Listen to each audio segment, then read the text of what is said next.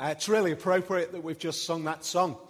It talks about the idea of a home that we have not yet seen. And that's one of the key themes that we see in the Bible. We see it right the way through the Old Testament, where again and again and again we see the idea of traveling back to a home, traveling to a place that God has promised. That should be important to us because it's repeated. When the Bible repeats things, ideas, on many occasions, they are there to really push us into thinking. It's repeated because it's got something to say which is more significant than a land which was temporary. So in the Old Testament, what we see again and again is we see people traveling back to the Promised Land. Well, the Promised Land is no longer that land. It's not held in that same way. We, as Christians, we don't see a particular geographical location as important. In fact, that's really critical when we think about the Christian faith. Unlike many religions who have particularly holy places, the Christian faith doesn't have that idea of a holy place. And yet we still have the idea of traveling to somewhere or a home that we have not yet seen. One of those key ideas. And we're going to think a little bit about that, the idea of traveling home. And the reason is because right at the beginning, we see that Jacob, as we're working through this story of Jacob, he's come to a point in his life where he feels it is now right to go back to my homeland. We see that in verse 25. So last week we were seeing that Jacob with his two wives, Rachel and Leah, and then their two servant girls, we see the building up of a family. We see a number of births. We see children being born, and we see it now established. And in verse 25, we read this: after Rachel gave birth to Joseph, Jacob said to Laban, "Send me on my way so that I can go back to my homeland." Just to remind ourselves, why is he where he is? He's tricked his elder brother out of inheritance and birthright, and he's done a runner because they're fearful that they would kill each other. That's the mother's view. Rebekah's view, these two adult sons are so violent towards each other, I could end up losing them both. Let's get Jacob out of here, send him off to live with my brother Laban. And he travels over to find Laban alone, and he ends up in Laban's family, established, marrying Laban's two daughters, and building up for himself a family. He's been there around about 20 years by this point in time. He has really established himself. He is now a mature man, and he's built, in those days, what was a security. And yet he has this hankering, this need to go back home. I guess for many, you might not think quite like that. Home might be where you happen to be at this point in time, and you have no particular desires to be home. But for many, even in our society, many of the songs that we see written have that idea of getting back home. The idea that finding our way back home is something really important to us. Traveling back to that place which we see as home. Very often when people do go back home, it's not quite what they expected. I think really what's going on there is something deep written into us of unsettledness. We want to travel somewhere. We want to get somewhere. We want to be somewhere. Many of you might be at that point of thinking, what's the future hold? Traveling around and many great things, seeing the world, fantastic, wonderful. Don't spend your whole life doing that. Don't spend your whole life looking for the point of being settled, because the reality is it's an indication that we are looking for a home, I think. But the home is actually not in this world. This idea of being exiled and traveling back is key. In fact, we see that the very next book in the Bible is called Exodus. Or in other words, the exiles leaving and going to a new place. Right the way through there. So here we see Jacob saying to Laban, his uncle, look, it's now time for me to go back home. Send me on my way. I've got my children. I've got my wives. You know how much work I've done for you. I've been really faithful. I've really worked hard. And Laban says, if you've been following this story, what you've seen is there's all sorts of, it seems as though every step there's another deal. There's another kind of negotiation. It's fascinating to see this kind of relationship going on. It says a lot about how we are, really, doesn't it? We're always looking to kind of feather our own nest. We're always looking to see how we can get the best out of something. And what we see in the lives of Jacob, what we see in the lives of Laban is exactly that. They're constantly looking after number one. How can I get the best out of it? And so Laban says to him, look, I understand that I've found favor because you've been here. So just name your wages and you can go. Name your price. Jacob turns around to him and he says, I don't want anything. I don't want money. Here's what I would suggest is fair. We've got this little picture that's going on, this kind of conversation that's going on, and Jacob says, in the middle of this deal, we actually see, I think, a man who is growing up. I wanted to encourage you last week. The Christian faith is not about a single step of simply believing and then that's it. We've got to grow up in our faith. We've got to mature in our faith. And what we see in the life of Jacob is a man who is growing up, who is maturing, who is becoming what he should be, not what he once was. Little by little, he's not the perfect thing, but he's taking steps forward. What we've seen up to now with Jacob is he's been a bit of a kind of wide boy. He's a bit of a wheeler dealer. He's always looking. And now he's beginning to calm. I don't want anything from you. Here's what I think is fair, he says. I will make myself less. One of the great things about the ancient world at that particular point in time is all of the measures of what made you successful were so much simpler. You know, they were the obvious, they were the simple things. Our society is filled with all of the kind of, there's so many other different ways in which we measure our success. Whether it's, you know, the possessions that we have or the things that we know or so many other things. It was really simple. It was our flocks, it was our wives, it was the family that we'd managed to build up because after all they were our security. Without any kind of welfare state, the idea of having a family that would look after you when you're unable to literally do anything for yourself, who would take care of you and love you and support you, that family network and the growing number of people within your wider family, which basically, in simple terms, made it safer to live. That was the idea. It's literally a world where there is safety in numbers. You could at any moment be attacked by some other clan, some other family. So the idea of a growing family, the idea of a big family was not something which was simply a cultural thing. It was a very practical thing.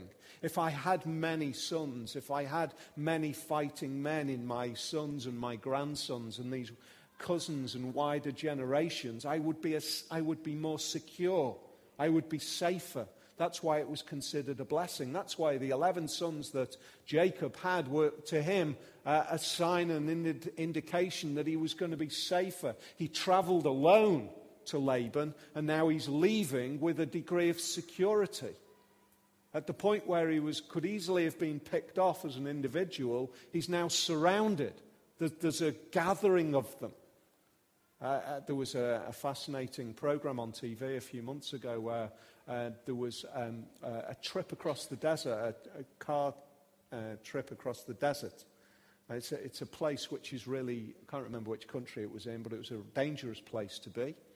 And what happened was that there would be a gathering in this town of all of the people who were going to make this trip across the desert. And then they'd all make the trip together because it was safer if you travelled together in numbers.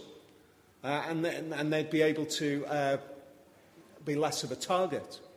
Exactly the same thing for Jacob. He's now travelling back with this family around him.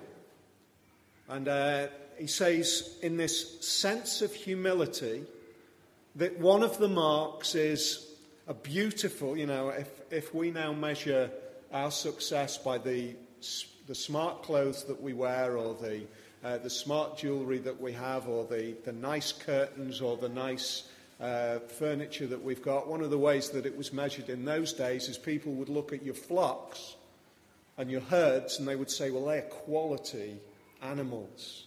Quality, look at them, they're all quality. They're all purebred. And Jacob turns around and he says to Laban, listen, let me take the speckled, let me take the marked, let me take all of those sheep that are not quite the marked, the ones that everybody would look at. I'll take them. I'll take them as my wages.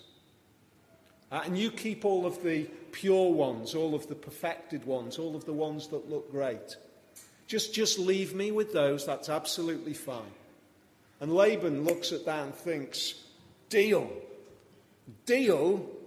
but can't bring himself to not try to win just that little bit more. So he says, yeah, that's great. I'll separate them out, so we've got these flocks. I'm the one, Jacob says, who's been working diligently for you. So in a sense, I'm the one who's been the major contributor to this. Let me take those and we'll separate them off. They'll become my flocks. You have all of your flocks. And if ever there's a sheep that's found in my flocks that's pure and unmarked, then you know I'm a thief. What a change in this man is going on. There's a humility that is beginning to emerge. There is a sensitivity, there is a tenderness that is beginning to emerge from somebody who was always looking after number one to somebody who is now beginning maybe in life to not strive.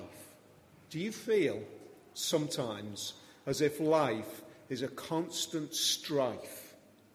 So if you're constantly pushing, constantly driving, trying to make the best, Jacob is this maturing example of beginning to say, actually, I can let go of certain things. I don't need to push certain things. I don't need to hold on to certain things, because little by little, his reliance on this world is beginning to lessen, and his trust in God is beginning to emerge. That's what we see in the life of Jacob. That's great, says Laban. And then that very day, before they have chance to actually go and separate out with Jacob the flocks, he rushes off, sorts out with his other sons to separate out all of the marked sheep, and then to give them to his sons for them to take them away.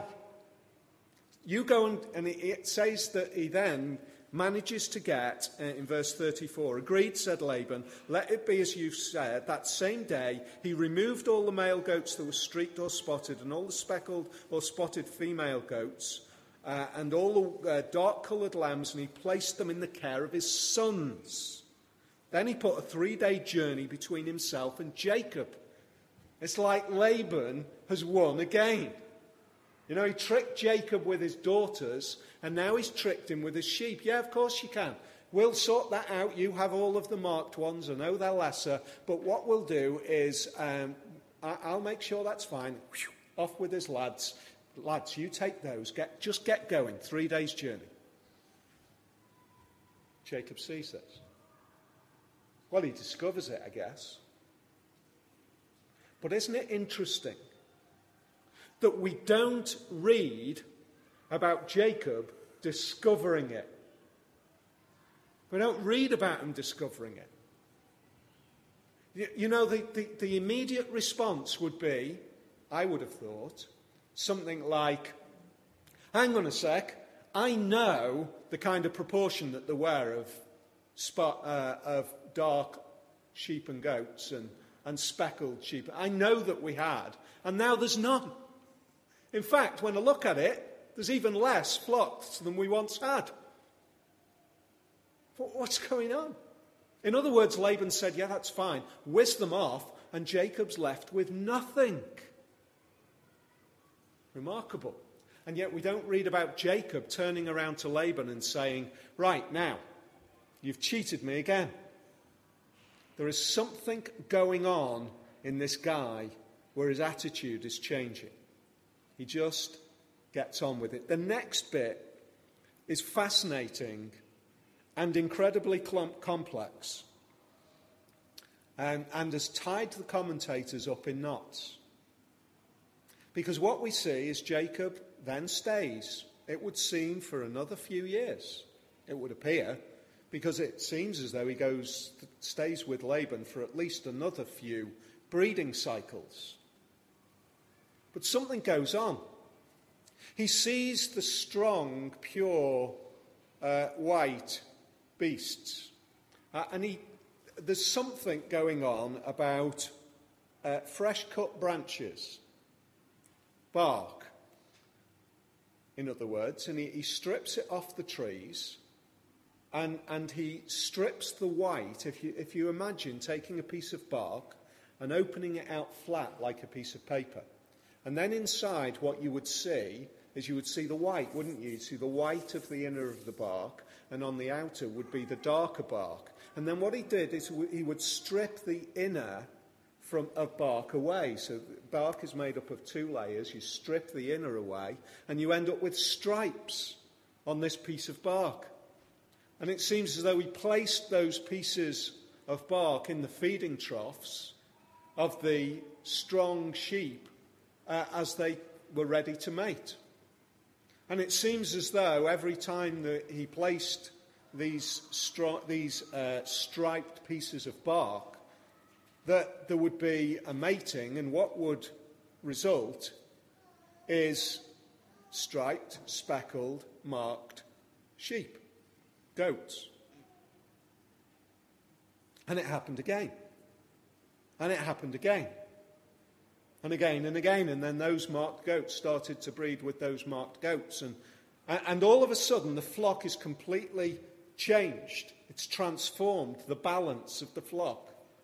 So that there is now a mass of speckled and marked goats and sheep. And the weaker sheep, he didn't put the bark down. And so there was no breeding from weak sheep. It was only the strong sheep.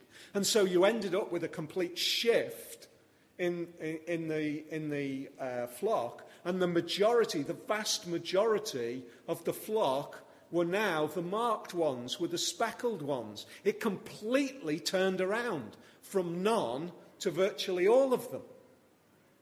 And the outcome of which is that Jacob's sons, chapter 31 and verse 1, say this: Jacob has taken everything our father owned and has gained all this wealth from what belongs to our father. It's remarkable what happens. Once again, we have the idea of the deceived, or the deceiver rather, being deceived. You see the pattern that's emerging. Laban the deceiver has this idea, I'll trick Jacob, and yet what happens is, remarkably, it all turns round again. It's a strange story, isn't it? It's strange in one sense because we pretty much know, don't we, that putting striped bark in feeding troughs doesn't change the genetic characteristics of sheep and goats. You know, Jacob hasn't hit on something which is just quite remarkable. Stripy bark doesn't make stripy sheep. So what's going on? What is happening? Why is this significant to us? I think it's significant because what we see again, and repeated throughout this story, it's almost as though the outcome is the end bracket of what Laban says in the first place. When Laban says in verse 27, "If I have found favour in your eyes, please stay. I have learned by divination that the Lord has blessed me because of you." The Lord has blessed me because of you. It's a remarkable statement, isn't it? And it's as though what we see is Jacob living out that continually. The Lord has blessed Laban when Jacob has been committed to working for him, supporting him and encouraging him. But when Laban tries to cheat him again, it's as though God reinforces the blessing and says, and identifies particularly and specifically, the blessing is upon Jacob, Laban. That's where the blessing is. You may sit alongside, you might be blessed because I am blessing Jacob rather. You might have, if you like, a sideways blessing. It's remarkable. That is exactly what God promises. In Genesis earlier on, he promises to Abraham that is what is going to happen when he blesses Abraham. Those who love Abraham and respect Abraham and value Abraham will also be blessed. It's like a valuing of Jacob, a loving of Jacob, has a sideways benefit. You think, well, why would God do that? Why would God bless one and just allow the other one to receive a blessing because he's blessing one specifically? I think it's wrapped up in this specific statement that Laban makes. And it's powerful for you and it's powerful for me today. There is two ways in which we can know God. We can observe God, or we can enter into relationship with God. There's two things. Laban does the first. Laban observes God. Laban is a fascinating character. If you can remember way back when we saw Rebekah going to be with Isaac, Laban, who is the brother, sees the way it works out, and he says to Abraham's servant, "The Lord is in this. God is in this. I can see that God is working." And right at the beginning of our reading this afternoon, we can see that Laban sees that as well, but he doesn't see it in the right way. I've learned by divination, or spiritism, that the Lord has blessed me because of you. He's observing it. He's seeing that there is a blessing. He's seeing God, but it's Jacob who's in relationship with God. That pattern is exactly the pattern that is established again here and becomes the pattern that follows right the way through the Old Testament and into the New Testament. It is possible for all of us to observe God but not be in relationship with him. It's possible for us to see but not know. And Jacob and Laban are a stark contrast in that observation. In a gathering like this, I reckon it's really possible that we would have folks here who would be in the category of observing. You look on and you can see that there is some sort of something. Can't put your finger on it, but you know that there is something going on in your friends who are believers in Jesus. You know that there is something in their lives, that there is some sort of blessing, something special. You might not like all that's going on. You might not even like all that they stand for. You might not like all that they say. But there is something. And the danger is that we can be observers of that. And it becomes, if you like, God's way of speaking to us. But we only stop at the point of being observers. That's where Laban stays. He stays at the point of being an observer and not moving to the point of being in relationship with the God of Jacob. I've seen by divination, but I'll carry on trying to work it out for myself. I'll not trust the God who has blessed you. That was the invitation, wasn't it? That's the invitation, Laban. You've seen that God is blessing Jacob. Would it be possible that God might bless you as well? Might it be possible that God might lay his hand on you in blessing? Why would you not take the step and trust that God? Or are you going to only... See, this is Laban's problem. He had no love of relationship with that God. He only wanted to use that God because it blessed him with more riches. He only wanted more out of it. So stay, Jacob, because whenever you stay, you're like the kind of the God lucky charm that keeps us, that keeps providing for me. So stay. I don't love you, God, but I love what I get out of him. That's not love, is it? It's not love. It's never love to say, I love you for what you can give me. Real love is I love you because I love you. Not what I can get out of it. I just love you. And yet so many of us are on that very dangerous place of being observers of God. So, okay, is our currency of blessing today speckled sheep? No, thankfully. It's not speckled sheep. It's not actually even riches. Although many people might try to persuade you that it is riches. It's kind of tangible money. Thankfully, that's not even the blessing of God today. We look at a time in the Old Testament where blessing was seen by tangible possession, by land, by a promised land, a physical land. But we've now moved into a new covenant where there's a new promise and a new blessing. And it is a new land. It's a land that we see in hope.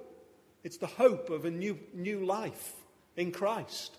And therefore, isn't it totally obvious that the blessings associated with that would be spiritual blessings as well? And that starts to get right to the very core of why you might look on and see friends. And why you might, as believers in Jesus, at times might be looking to the wrong thing as a measure of our blessing. So if you are a believer in Jesus and looking at this and thinking, therefore that means that the only way that God is blessing me is if I start to get all of the things that God has promised me. And I would say, listen, God has already given you all of those things. They are spiritual blessings. They are a security and riches in heaven. And the blessing that we have now in this world is that deep-seated inner confidence and hope that that is our blessing. And that, in our society today, is riches beyond measure, isn't it? Isn't that rich? To be able to live in this world, to live in this life, and to know that no matter what comes along, I cannot be destroyed. I cannot be crushed. I have a hope which is greater than the now, greater than the tangible. And to be reminded of that is to be reminded of the blessing of God that we have in the way that Jacob was blessed. And to be observing that and to say, do you know what? That's what they've got. That's what my friend has got. I know that there is something going on in their life which somehow they get rocked. They're just like me. I know that they find that there is that life is tough at times. They're not immune from difficulties, but there is a deeper foundation. There is something which is securing in their life. That's what's appealing. Do you know what that is? I would suggest that is exactly what we see here. That is what God is doing in this world today. He says, I will display my blessing through my people as an example in this world, so that those like Laban might look on with the opportunity to make the decision to not carry on being observers, but to start to come into relationship with. What a transformation that takes place. That's what we need to do. I want to close with this final thought. Speckled, marked sheep and goats are incredibly significant in the Old Testament. Jacob said, leave me with all the marked ones. Leave me with all of the speckled ones. I'll have a flock of speckled goats. They'll be my blessing. They're not the perfect, they're not the pure, they're not the thoroughbred, they're the marked ones, but I'll have all of those. I'll count them as great. Further down the line, God's people once again are in exile. They're away from their homeland. They're in Egypt. And God says to them, as they are really now treated as slaves, oppressed, beaten, God says, I'm going to redeem you. I'm going to set you free. This is what you're to do. You're to take a goat. You're to take a lamb. But it has got to be unblemished. It says in Exodus, your lamb should be without blemish, a male of the first year, and you should take it out from the sheep or from the goats, but it's got to be unblemished. And then I want you to slay that lamb and mark the door and eat the lamb as a supper, and mark the door with the blood. And then at that moment, when I see the blood, I am going to pass over you and you're going to be saved. A perfect lamb gets slain. And then later on, Jesus comes along and he describes himself as the lamb. And he's the one who gets slain. And he's the one who dies, the perfect, spotless lamb. For what? For a flock of speckled, marked lambs and goats. If we're using that metaphor of being the flock, and Jesus is the perfect, spotless lamb that is slain, what he takes, what he values, what he loves, what becomes his possession are the speckled and marked ones. The ones that actually aren't good enough to be acceptable. The ones that nobody really wants. Certainly God wouldn't accept. The ones that are marked. That's exactly what Jacob says. I'll take the ones that nobody wants and I'll treasure them. And they will become my flock. And he would never have understood what he was saying at that point in time. In the way that God was working this out. In the way that it becomes this amazing picture that would say, listen, we are the speckled flock. We are the marked flock. The ones who are believers in Jesus, like Jacob, becomes a picture of the one who gathers together and who brings together this speckled flock and treasures them. And it's treasured because the perfect lamb gets sacrificed. Isn't it remarkable the way God prepares for us little stepping stones of ideas? That's why I want to encourage you, two things. Make sure that you are on a journey to the proper homeland, number one. Number two, you are I am a speckled goat. I'm the one that nobody wants. But I love the idea that Jesus is the one who wants me and you if we trust in him. That's great news, isn't it?